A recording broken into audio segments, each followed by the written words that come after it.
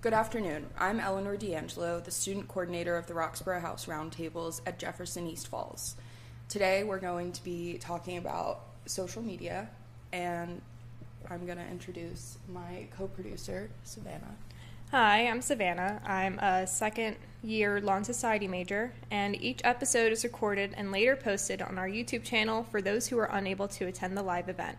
They are also aired on the first and third Sundays of each month from 8 to 9 a.m. on G-Town Community Radio, which is 92.5 FM WGGT, and gtownradio.com. Today's roundtable, The Rightful Death of Social Media, Section 230 and the Supreme Court, is hosted by Professor Evan Lane, and I'm going to throw it over to him. Thank you. First, we want to introduce our panel today. If we can start with Giselle and give you a major. Hi, I'm Giselle. I'm a first-year Law and Society major. Hi, I'm Brian. I'm a first-year Law and Society major. Hi, I'm Faith. I'm also a first-year Law and Society major. Hi, I'm Kadeja. I'm a third-year Communications major. Hi, I'm Nate. I'm a second-year Law and Society major. Hi, I'm Zach, senior Law and Society major. Hi, I'm Sheldon. I'm a first-year Law and Society major. Hi, I'm Chris. I'm a first-year Law and Society major. I'm Barbara, the dean. And a friend of the Law and Society major. And a friend of Law and Society majors everywhere. And, of course, communications. Today we're going to be talking about a very interesting topic. It has to do with social media. I did not grow up with social media for obvious reasons, because I'm a little over age 30. But I can cut it out. Okay. Well, you just go back to, yeah. Close it a second. This is never signed? It's from the knot. It's Mimi, there's a sign! Yeah, I couldn't find it. I walked around like 4 times. Okay, sit back there. That's it. Leave it. I want to sit back there. Is there room on the couch? Yeah, we could probably make room on the couch. Okay. There's plenty of room on this couch. Plenty of room. Glad to have you here. Okay. I have like 2 feet of space 24/7, so. Okay. On 3? Yep. So social media is something new to me, but not something new to you, and actually you've grown up with it, and the thought of not having it is an interesting proposition, and we're going to talk about that. I want to set forth the legal ramifications and why social media has a very unique role legally in our system. If the New York Times, Washington Post, or any magazine that's out there publishes something, they are responsible for what they say. And they could be sued for defamation under New York Times versus Sullivan and other laws.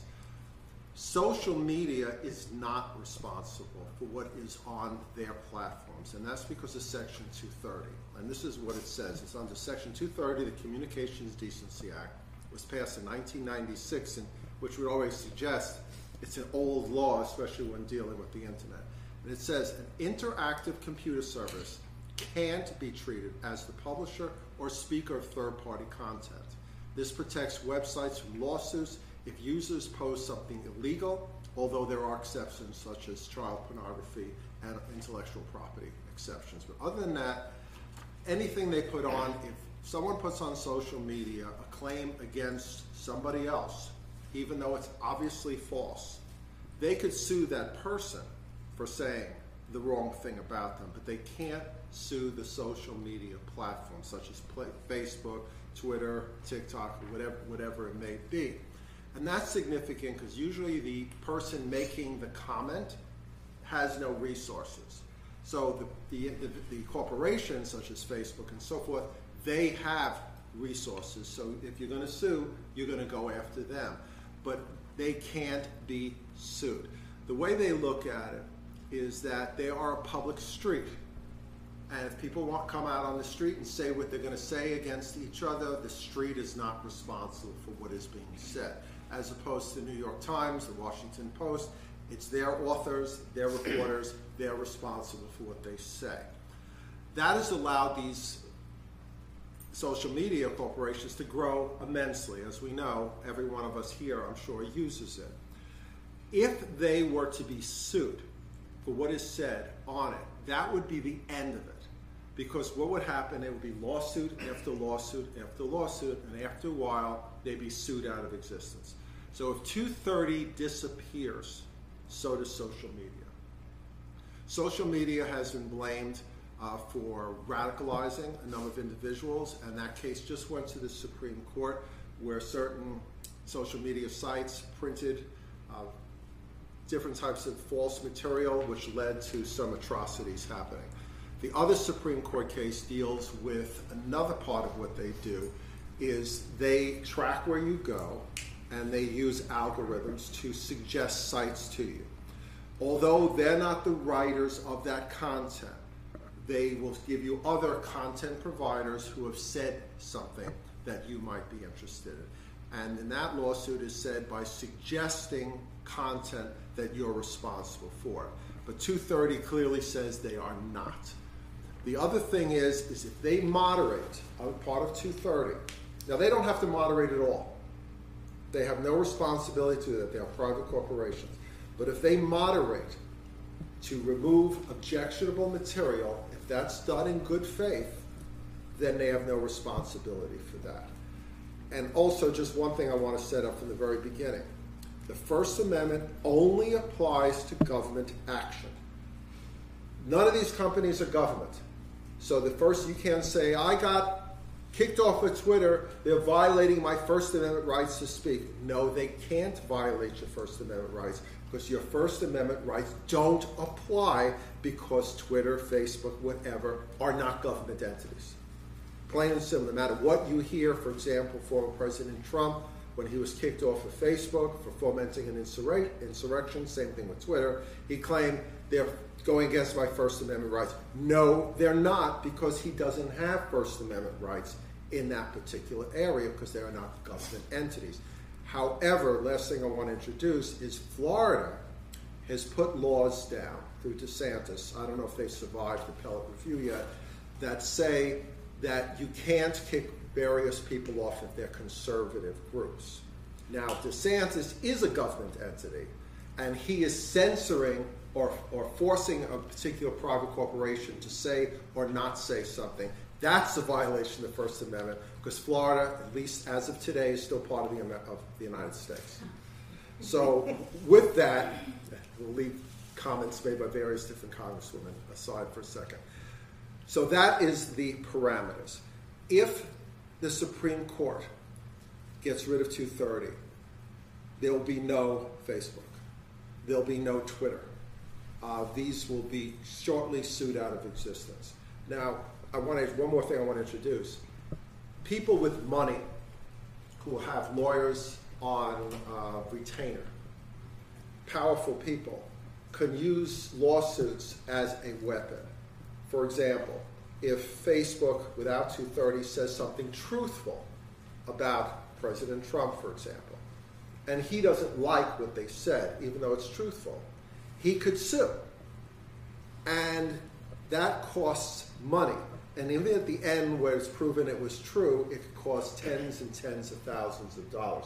And if there's a number of lawsuits filed, that could sue them out of existence, even if they tell the truth, which means that rich people with lots of money can control completely the narrative on the internet by using lawsuits if 230 doesn't exist. So you can see it's multi-layered here. 230 protects, but 230 also protects them by putting false narratives out there, by allowing the Russians to put all kinds of false information during the elections, allows defamation, it allows hate speech, it allows bullying. We can go on and so forth because that's why you're here. So the question I'm posing to the group is, has social media in your lives been a benefit? Has it been a detriment? If it was destroyed, if the Supreme Court says 230 is gone, or the legislature gets rid of 230, they could do that as well. As a matter of fact, a number of bills are being considered right now on that. What do you think about that? Good, bad, indifferent? So who would like to? Mimi? I don't think it's, there's one answer for this. Something that I've seen a lot is for like sex workers, having social media and being able to do stuff like OnlyFans and promote it on their TikToks or Instagrams has helped keep them safer. Instead of having to, work the streets at night, they're able to have this income from the comfort of their home, which I think is a good thing. a bad thing is I would definitely say it has just absolutely destroyed the body image of like this entire generation of young girls. I remember like I was looking for like eating disorder treatments online. The next day, my feed was flooded with weight loss pills, different plastic surgeries, or like something called like cool sculpting that's supposed to zap away your fat. And that's from trying to access resources that go against the exact opposite. So it's almost as if the algorithm is purposefully trying to keep young girls in the state of mind of hating their own bodies. Even talking about the psychological aspects of it, which is something I left out, which is really very, very important. Everyone seems happy on Facebook, right? I mean, and I have a family I'm friends with, and they always post pictures with the kids, and the kids are always there and smiling. And I said, God, look at that family. Like, they got it really going, you know? They really got it going. But I was there for one of the pictures, and it was like herding cats, and everyone screaming and carrying on. And finally, for that 1 second, that picture was taken, and it's out there, and you're going, how come they're able to get their together, right? How come they're able to do that? How come they're going out to dinner? How come they're going to the party? Why wasn't I invited? Why does everybody look so happy all the time that I'm not? So I just want to throw that out there. Who else wants to talk about there? Yeah, go ahead. I've had a very similar experience with body image and social media. If anyone was on Tumblr from 2013 to like 2015, you'll know that there were a lot of pro-Anna posts and pro-eating disorders, you know, like or guidelines to getting a thigh gap, and that was the thing when I was younger. It was a mess, and that has deeply affected me to this day. Like, around the time that I started seeing that, I've always had a complicated relationship with my body, as most people have probably experienced, but that kind of just enhanced everything that I was already feeling, and it made me so much more insecure, and I'm still dealing with that. But on the other side, like, there's a lot of really great resources, such as you have the ability to read other people's stories who may have had a similar experience. You can, this goes more into the internet, but you can research help and, you know, programs. But I've had a very similar experience. It stinks, and it's really hard. Social media really sucks you in. Once you're there, it's so hard to get out of it. So I think that part would be a good thing, like if Section 230 were to be overturned.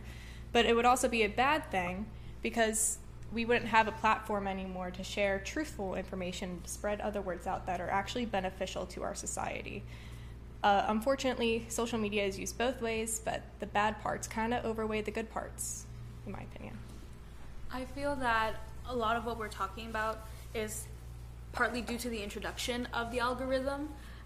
It's a for-profit system. It's used to push information to get you to keep consuming on their platform. If you're not physically buying, then you are the product. They're selling your information. Facebook is totally guilty of that.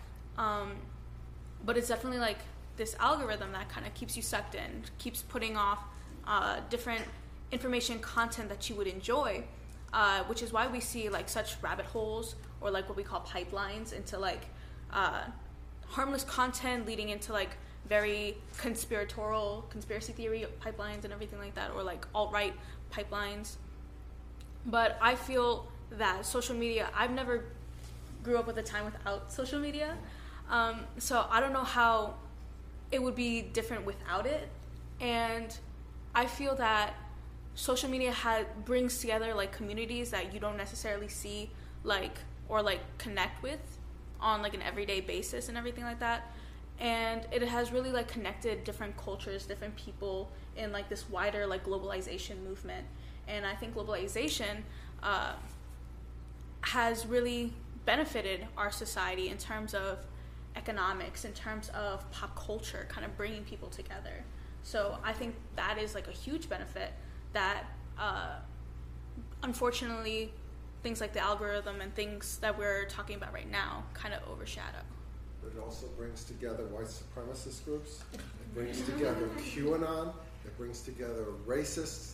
You know, people who, and also it used to be, my son calls it the basement theory. He says if you are an idiot, you were relegated to the basement, and you didn't know that there were other idiots out there. But now you reach out with hateful ideas and go, hey, there's other hateful people out there. And you get together and you form hateful groups that do some hateful things. On the other side of that, those communities can be good, but as Savannah mentioned, the bad outweighs the good, unfortunately. I would have to agree with Giselle, because social media isn't just the monster that, like, when we were first introduced to it, we've seen, like, people trying to portray this idea of perfection. Social media, especially in, like, recent years, has evolved into more of, like, first, it's actually really attached to our economy, and second, it's become, like, an entertainment industry as well. Like, there's so much that you can do outside of, like, the political climate of America. Like, social media can also be an escape if you don't want to look for things like that. Like, of course, there's hate groups, but you would have to, like, it's hate groups that spread information that is available to everyone. But there's ways to avoid that and, like, see things that you actually want to see. So yes, there's bad, but I feel like the bad is there, but you can also see, like, good. In terms of, like, 230, I feel, kind of going off what Brian is saying, like, the lack of moderation and the lack of responsibility on these corporations, I feel, is the problem. Yes, it's so many people just all at once in like a forum, right? Which is like the really dangerous thing. How do you moderate that? It's so large. But if we take on a perspective that they have absolutely no responsibility to what shows up on their public forums, in tweets and everything like that, that's when we run into these issues where it's essentially the Wild West. But I do agree with Brian, in saying that a lot of, like, I found a lot of communities online and everything like that, and I feel like all of us have, like, a similar experience and things like that, where, like, fandom spaces, I feel like that was so important to me, kind of finding things that I like that are not necessarily, like, so large within, like, my high school populace, which is only, like, 100 kids. Yeah, go ahead. Okay. I'm sorry, did I cut you off, though? No, you're okay. Good. But also, the negative effects are actually so deadly. I mean, other than anorexia just being, like, the mental illness with the highest fatality rate, there's also, if you look at these school shooters, and during the investigations, they are part of these online alt-right communities and you can actually see them, like, deliberating on their crime in these communities, because what happens is the basement theory, when you're not out there forming, like, in-person interpersonal relationships, it can really mentally,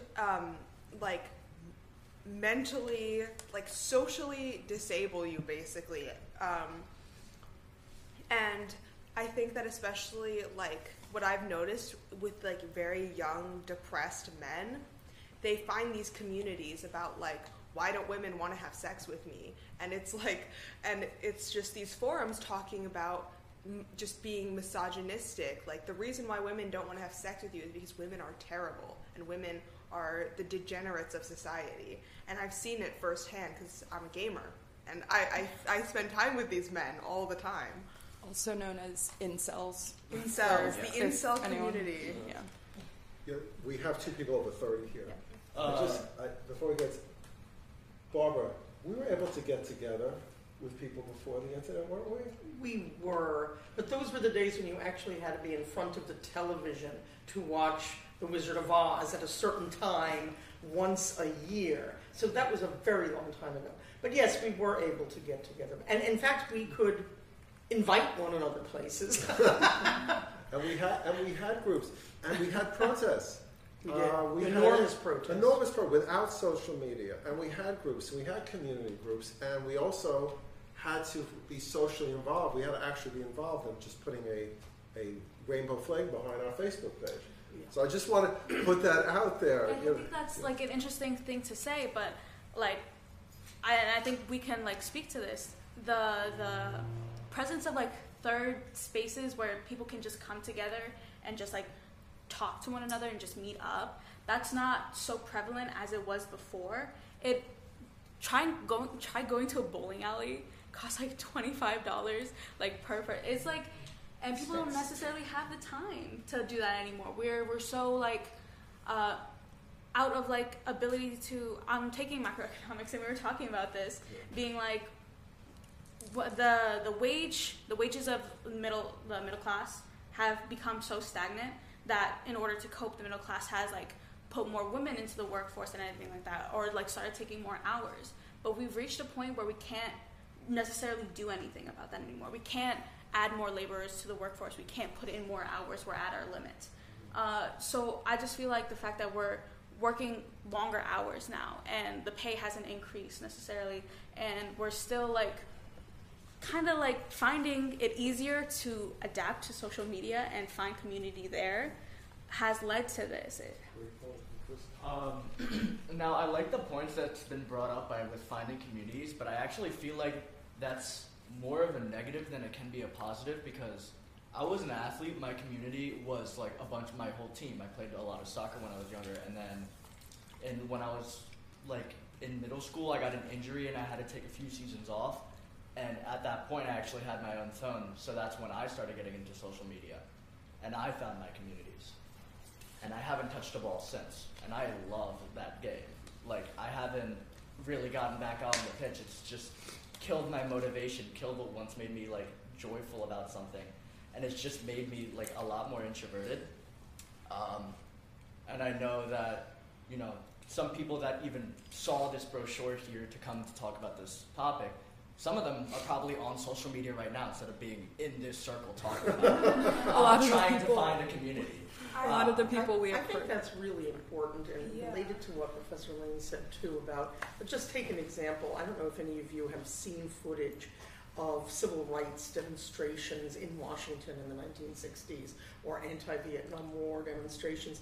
There were 200,000 people. The entire Washington Mall covered, people who couldn't get there, and that was all organized by leaflets, telephones, through unions. There were buses with, you know, union members going down to D.C., things like that. You haven't seen a demonstration that large in the 90s, and you know, they're just, people don't go.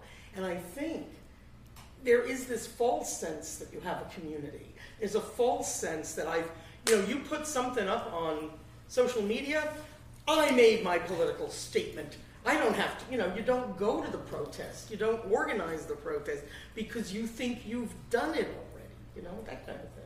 And I also want to add that nowadays on social media, it's easy to buy followers, or easy to buy traction. Everything is so pay to get clicks, pay to get viewed now. So you can't even say that you have such a huge backing some of these times, because anyone could have that backing with $20 in their pocket.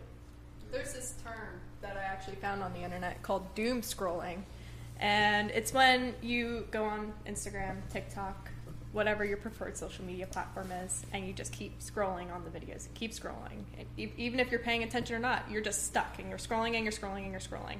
So I feel like even if we enforce more regulations in 230, if we wanted to keep social media going, it wouldn't work. We're all sucked in, and it would make everyone's lives seem more perfect than ours. It would just spiral into complete disaster. And on the doom scrolling, I think the best word I could describe stuff like TikTok is like an evolutionary trap a little bit. The idea, I see our entire generation, everyone suddenly has stuff like ADHD, which I'm not denying, but I'm saying that the inattentiveness of our generation definitely stems from that, because it's literally the same chemicals that are being released when you do drugs. It's like you're constantly going for the next hit, which is why you keep scrolling, even if you're not genuinely interested in what you're watching, even if you're not taking in any information. It's feeding your brain, and I notice it so much, especially because I grew up as an iPad kid, and it definitely impacted my ability to focus. I swear, 5 minutes on the treadmill, and I'm already bored. I want to get off. I want to do something else. Right, and I definitely think kind of like going back to like the whole like doom scrolling thing and the whole like protests nowadays, I feel like nowadays every time something bad happens, like every time we have like a social justice issue, we're so used to doom scrolling that I think it kind of gives us more anxiety about it, and you kind of start to develop like this feeling of like there's nothing I can do, and then it's like except for like posts on social media. And I feel like that might be one of the reasons why people don't go out and do as much, is because like the doom scrolling just makes you feel even worse. Like it makes you not want to do as much because you're like, this is out of my control, I can't change anything. Like, yeah. Go, and speaking to you've posted your message on social media, that's your political view. The perfect example of that is the black squares during George Floyd. Where did that get us? Like, you're posting black squares, and about half of the people who were doing that showed up to protest. And are you really voicing your support, or are you doing it because everyone else is posting it? And I think that's a big issue right now as well. I think that social media really warps our perception of what reality is, and I think back to the whole posting the black squares, I think for a lot of people in their minds it was, oh, I've done something to contribute, but in reality that's not going to do anything. And I think that's a big problem nowadays of that, like Mimi mentioned how psychologically like damaging social media is, and I think it's because we no longer have that perception of what actually matters, because social media is just so damaging to us, we can't like separate it anymore. It's just become this like one big thing for our generation. And I think it's especially damaging for like the younger generation coming up, because I mean, I remember growing up around middle school there starts to become social media, but it was a little more lighthearted, it was still kind of new. But for these kids growing up, I feel like they're so swamped with it, and I feel like it's going to possibly affect them more than it has us. Bringing it back to the point of introversy that Chris brought up, I don't think that introversy, like the way that social media has created, is necessarily such a bad thing. Yes, we're more individualized, but I feel like that allowed us to learn more about ourselves.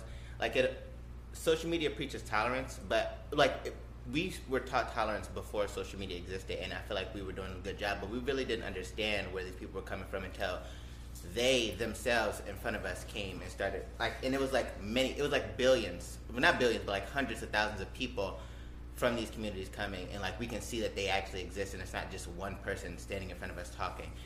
And more, bringing it back to like our individual selves, we got to explore more about ourselves because we got to learn things that we like. Like for example, he said he was out playing soccer, and then he stopped it. So what were you like on social media? When I don't say I've stopped going outside, but when I started spending more time alone, I found things that I liked, like anime. I thought anime was weird, but it turned out to be actually pretty fun, and it's like fun to watch, and it's like fun to pay attention to. So I mean that helped expand my attention span. It's not like just 5-minute videos, like a 5-minute video that I went and found something else that I liked, and I researched more, and I like watched more, and I learned more about myself from social media. Do you feel, and be honest, the pull towards the phone? Absolutely. I already checked my phone twice. Yeah, me too. I remember last semester in Law 101, you made a very good point, and I think about this very often. You said to us, like, subconsciously, you don't even realize it, but how many of your phones are on the table right now, just so you can feel close to it, because it's just so addicting that subconsciously we're still even so, like, pulled towards it. There's even a pleasure in holding it. Am I right? Yeah.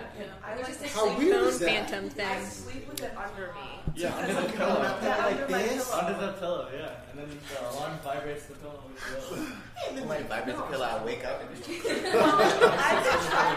I've always tried. Sorry. Sheldon, go ahead. No, I was saying, like, personally, because Chris mentioned, like, sleeping with he said for, like, the alarm. As I say, I personally have it set to the side. I did this because I was falling off the couch. I don't feel like stuffing it in my hoodie pocket because it's uncomfortable. But I was going to say, speaking on the alarm thing, I personally set mine, like, just out of reach, so I actually have to move and grab it. I guess that's kind of like simulating, like, what someone would do with an alarm clock, where they'd have to reach. So, like, listening to, like, even overall, like, I feel like I use social media a bit differently than everyone's mentioned here. I don't know how to describe it exactly, but like I haven't fully agreed with or fully like related with like some of the points you brought up. Tell us why. I'm trying to think of specific examples now, but like, the like being introverted thing. Like I've like finding communities is kind of like withdrawn you from soccer. I've noticed like the complete opposite, where if there are like some hobbies that I'm like really passionate about, whenever I see like videos or posts about it, it really inspires me. Like I'm an avid skier, and it's killed me seeing like I follow a whole bunch of professionals like on Instagram, and seeing them post like their competitions. It's been killing me that I haven't seen the snow in like close to 3 months now, and stuff like that. Like I've had the complete opposite reaction. I also think that the way that we use social media definitely changed during quarantine. Instead, like what social media kind of used to be was you'd go in there and connect with your in-person friends, but now half of my friends are people that I've met online, and I go on to mingle with my online friends, and that's just a part of my life. I also think that the phone thing is such a curse. I hate hanging out with people that are on their phone all the time. When I'm like in a hangout setting, I literally like turn my phone off completely, and I thought that that's like decency kind of when you're hanging out with someone. But I've been hanging out with people, and they're just like scrolling through TikTok, half paying attention to me, half to their phone, and I'm like, look me in the eyeballs. Go to a restaurant, yeah, and see what's going on. People sitting there, families are sitting there, everyone's got their own phone, and they were going through it. And why go out to dinner? I don't understand. My father's 80 years old, and he's worse about it than me. I'm like, Dad, come to dinner with me, and he has his iPad there playing like Scrabble or whatever while I'm trying to talk to him.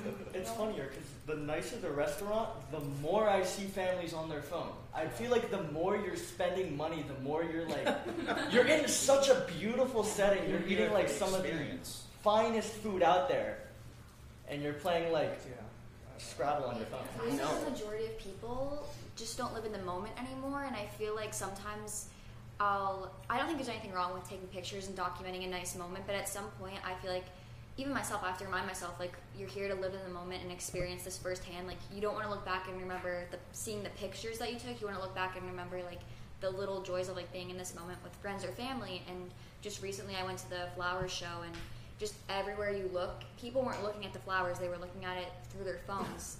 And it's sad in a way, because it's like, here's all this beautiful, like, nature around us, and nobody's taking the true time to appreciate it. And yes, there's good photos, and like photography for a lot of people is art, and I appreciate that too, but like at some point we have to step back from that and live. Bringing it back to the point that Giselle made earlier, we've become so accustomed to multitasking. Like, we rarely have time to just do one thing. So when we do have the time to just do one thing, our brains are not accustomed to it. So we have to do multiple things.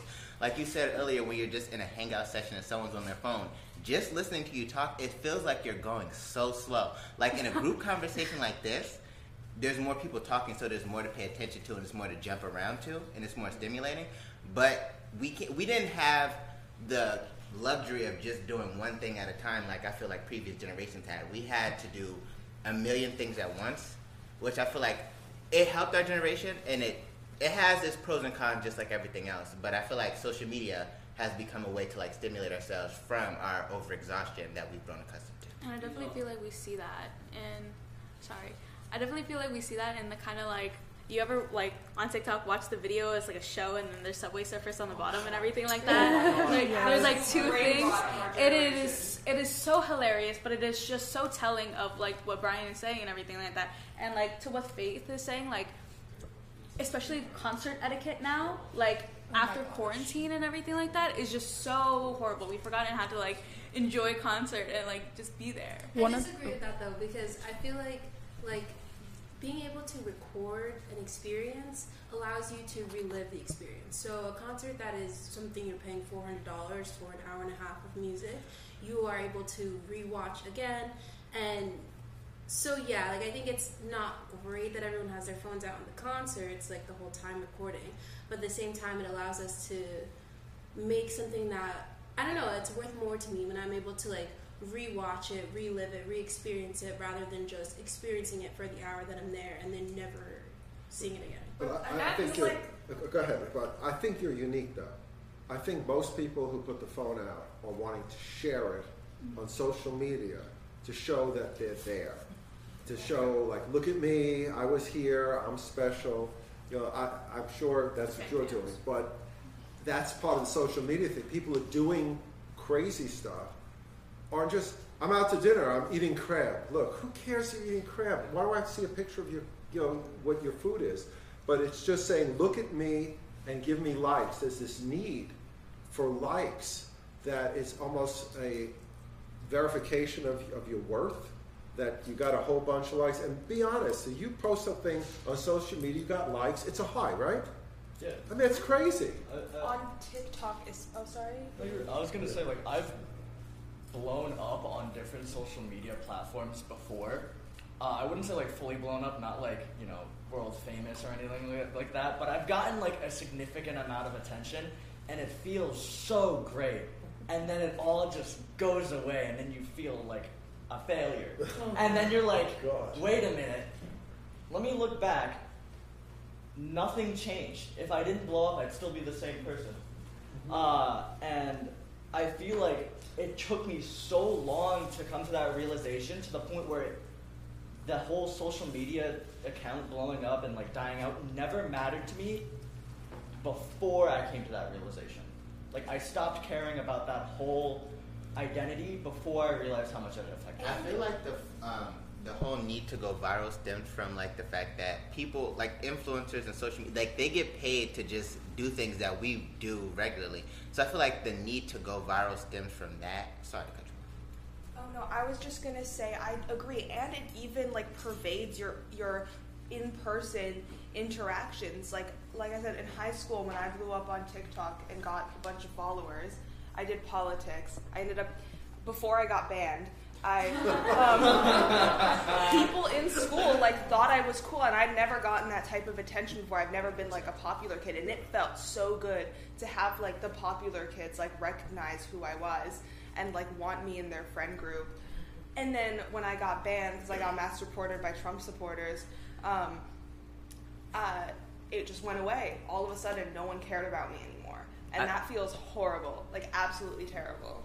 I also feel like the whole thing is like when you go on social media, like often like when you see other people like doing things, you get FOMO, and then it's like, so then I feel like when you start to gain attention, like, you know, like you want to feel like that validation where like you're giving other people FOMO, where you're like, oh, look what I get to do, because you know how it feels to be on the other side of the situation. You want to be the one who's giving someone FOMO, I feel like. And like going back to the concerts and events that you go to and people are taking videos and photos, they weren't meant to be taken photos of. You're supposed to enjoy the moment when you're there. And in reality, who really cares? Who really cares if you post that on social media? And people are going to like it and that's it. They're not going to remember it. So I feel like it's beneficial to relive the moment. Yes, take a few pictures and videos for your camera roll so you can enjoy it later, but it shouldn't take up your whole experience. I think that there's a distinction between filming or photographing for the sake of documentation. Like, I, 3 years later, still rewatch the clips from the Taylor Swift concert I went to. Like, that, and then there's another thing of, like, posting it on social media for people to see. Sometimes if I see, like, friends that I know that didn't invite me to hang out with them, it feels like a personal attack that they're posting it on social media without inviting me, and it literally makes me want to like die. Like, it's a horrible feeling. Like, the amount of times I've cried just because I looked on social media and saw people hanging out without me. When I was in my teens, I was a big directioner. I don't know if anyone can relate, but concerts were a huge thing. And Giselle talked about fandom communities. That was a really great opportunity, but there were a lot of toxic people there as well. And then my freshman year of high school, it was On the Road Again tour. I went to a concert. It wasn't the Philadelphia one. And it was like the first day of school and everyone was going to the One Direction concert. And I wasn't there. And I was like, oh, that's kind of a bummer, you know? Like, everyone's experiencing this really great thing that means a lot to me. But now, at the concerts that I did go to for them, I found myself recording a lot because that's what everyone else was doing. And I was like, I really want to remember this, but also, like, I didn't want to miss a single thing. And now when I go to concerts, I tell myself, you can record the song that really means a lot to you and you can revisit it, or like record one or two, but for the rest of it, really be there and enjoy it. You spent the money to be there. The artist means a lot to me, and I feel like in those moments where I'm not recording it and watching it through my phone, I look up and everyone in front of me has their phone up, blocking the view for everyone behind them. And it's like, okay, well, I'll watch it through your phone instead. And it stinks. One of the things that I think, I'm listening to you all, and there's a huge amount of engagement that you're talking about.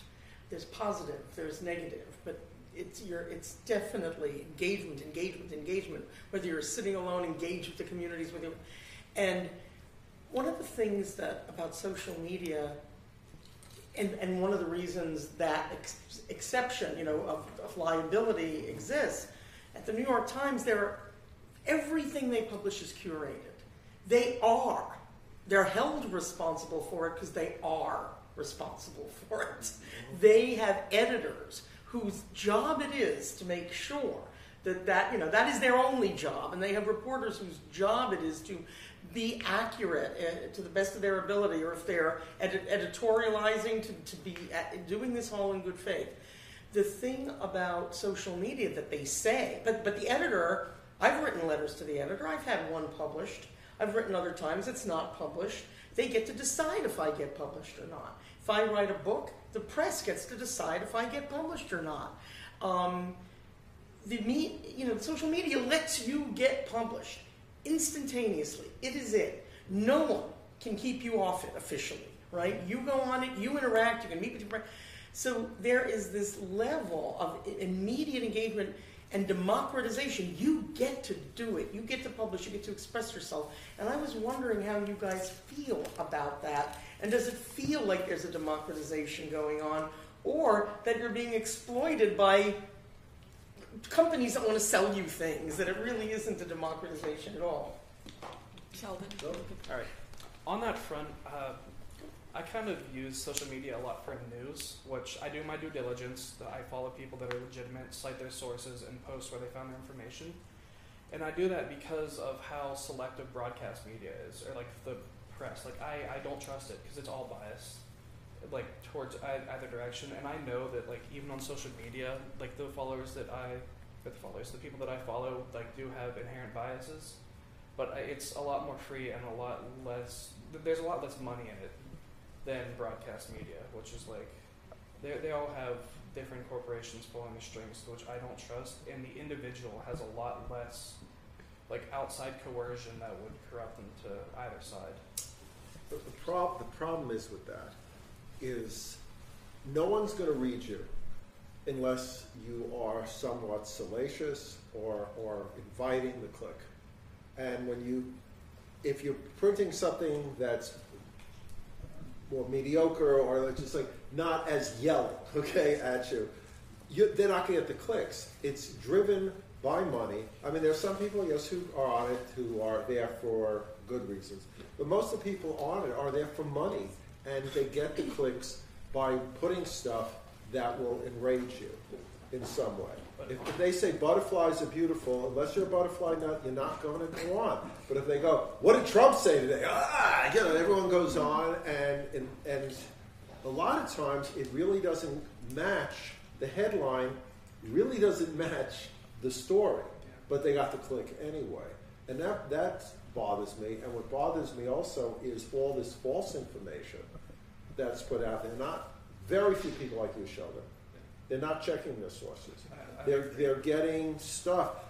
There is one half of this nation still believes that the Fox News story of a rigged election is true, even though Fox now has admitted it's false, and they're still going to believe it because Fox is not saying that on their own station.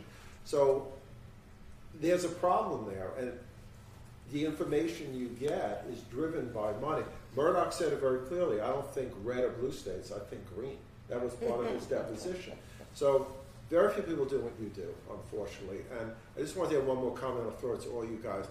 I did something that went viral. I've got over 1 million views, Professor Paracal and I, on the 9/11 thing. And we have tens of thousands of comments, and none of them make me feel good. Okay? So in the old days, if I had to criticize you or disagree, I would look in your eyes and I would talk to you. Okay? And that moderated the way I behaved as a human being, as opposed to, God, a troll. And you have so many people, because they have false names, they don't have to look in you in the eye, and they can say terrible, terrible things about you without any accountability at all. And luckily, you're not a 14-year-old. Right, I don't care.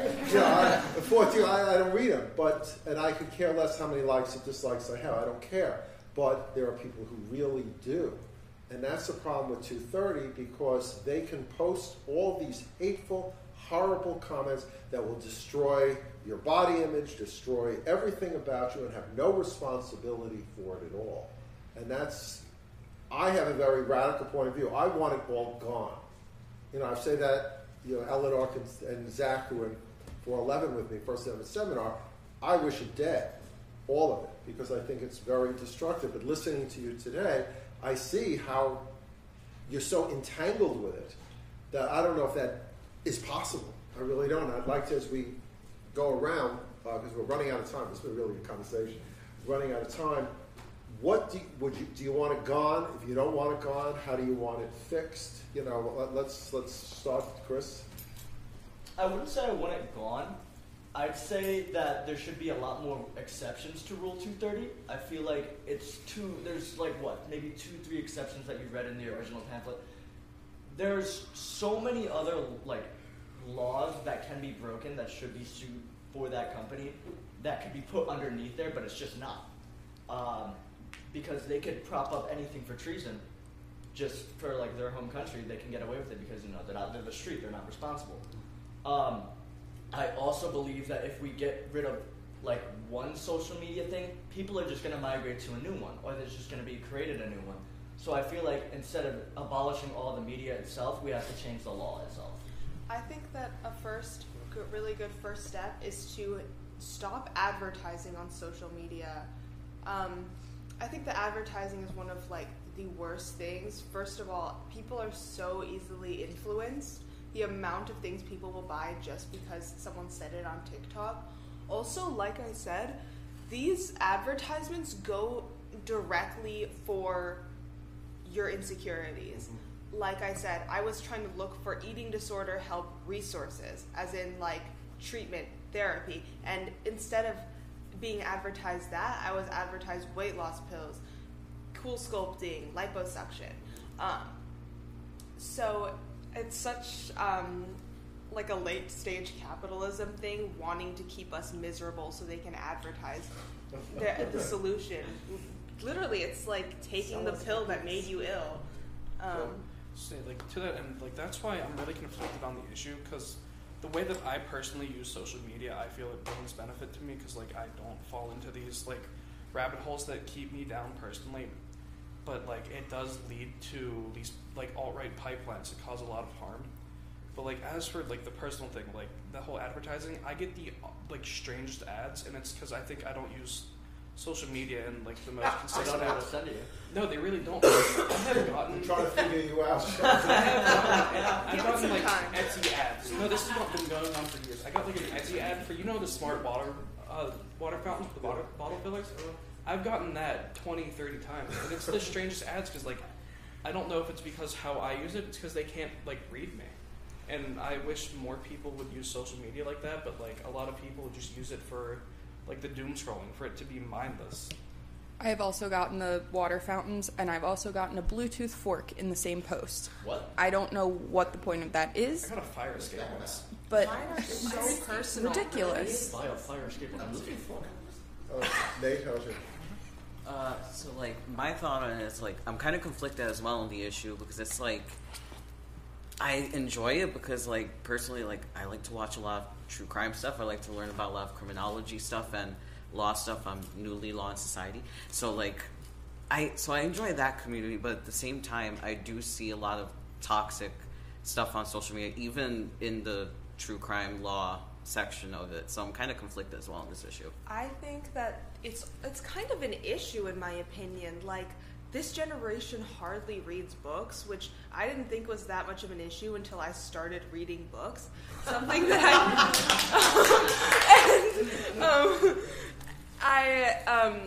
I think that especially the true crime obsession, because of the way that it's presented to us and the lack of nuance in it, people are becoming desensitized to violence. Yeah, like these girls doing their makeup while talking about it, you can slowly see them getting more and more desensitized. Whereas if you read when I read the Amanda Knox book, it completely, when I started making my presentation, the lightness to which I treated it shifted, because like I remember like I was trying to decorate the slide with like blood splatters and stuff, and then when I read the book I realized how serious it was, and like Faith pointed that out to me, she's not here right now, and was like, you should take out the blood splatters. And then after I read the book I was like, these are real people with real lives, and all of that is taken away when you put it in a short form media type of content. When you put this between you and an individual, it desensitizes them completely. And we're going to do, at the end of the semester, we're going to do White Bear, which is a Black Mirror show. Oh my God, that's my favorite episode. And you'll see how that goes. Zach? Yeah, I think social media is here to stay, and it's not going to go anywhere because we've just been so accustomed to it. But I agree that there does need to be some moderation with respect to the Google case, the YouTube case, the Twitter case. I think that when Google is like supporting these ads, supporting the video of the Taliban and posting it, reposting it, and monetizing off of that speech, like that is them endorsing that speech, which is then like promoting that speech. So yes, there's some accountability in that aspect, but there needs to be more moderation. I would have to agree with Professor Lane. I say let it all burn. Yeah. It's so unnecessary. I mean, if I don't really need to know what all these people are doing, like I haven't talked to in 5 years. If I want to know what people are doing like that I care about, then I'll just go talk to them. Like I have their phone number and I'll reach out. And how Nate mentioned like getting into watching like New to Law and Society, watching law videos. You can read law articles from other sources that have more credibility to them than just like on YouTube and like 10 facts about, I don't know, whatever topic. There's other ways to do it. Like it's not like our whole like lives are gonna like shut down and be forever changed.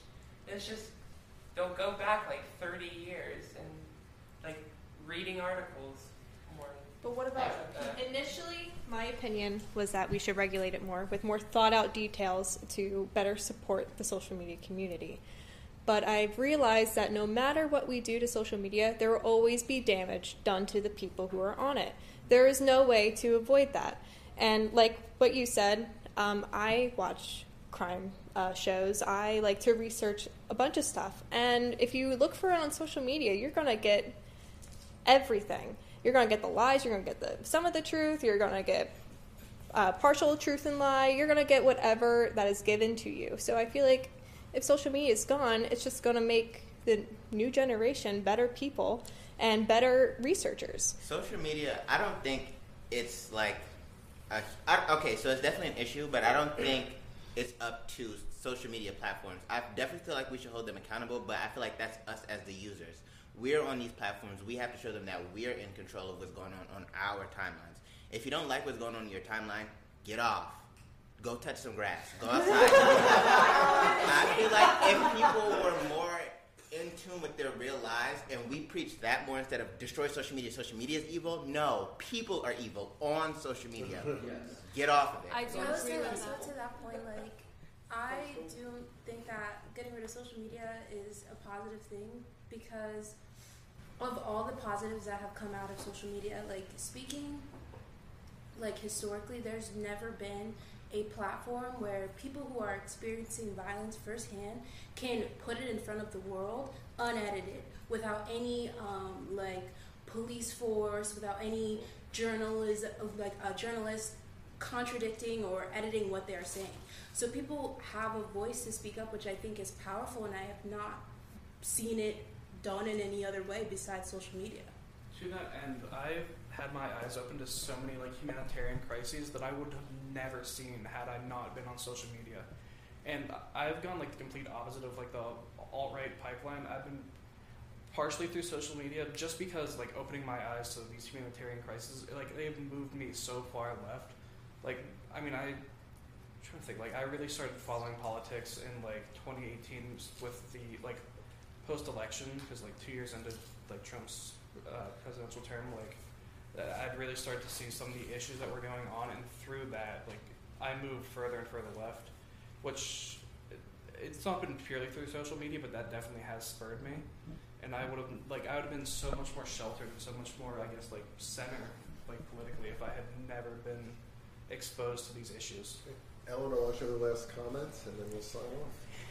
I remember the days when on Friday nights my best friend and I would walk around the mall and go to the movies, and then as social media started to come about, it was about the fun dog Snapchat filters and seeing the pictures of everyone posting from like the gross CYO dance, and that was fun. Like I loved seeing fun pictures from people's vacations and goofing around, but the turnaround was so quick of all of these harmful things showing up. And so I think there has to be a balance between burning social media and letting it progress and Like rebirth. Yeah, I think that there needs to be some sort of rebirth, reboot. We need to step back and evaluate, and how that'll happen, I'm not sure, but I think the pacifist in me just wants everything to be happy.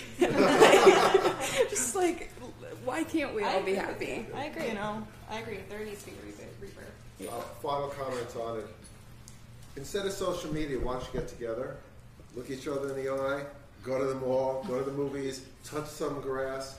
Actually, on social media. maybe other stuff. But you know my point of view. I want to thank you very much. This has been a very entertaining roundtable. Thank you very much for coming. I look forward to future ones. Thank you very much.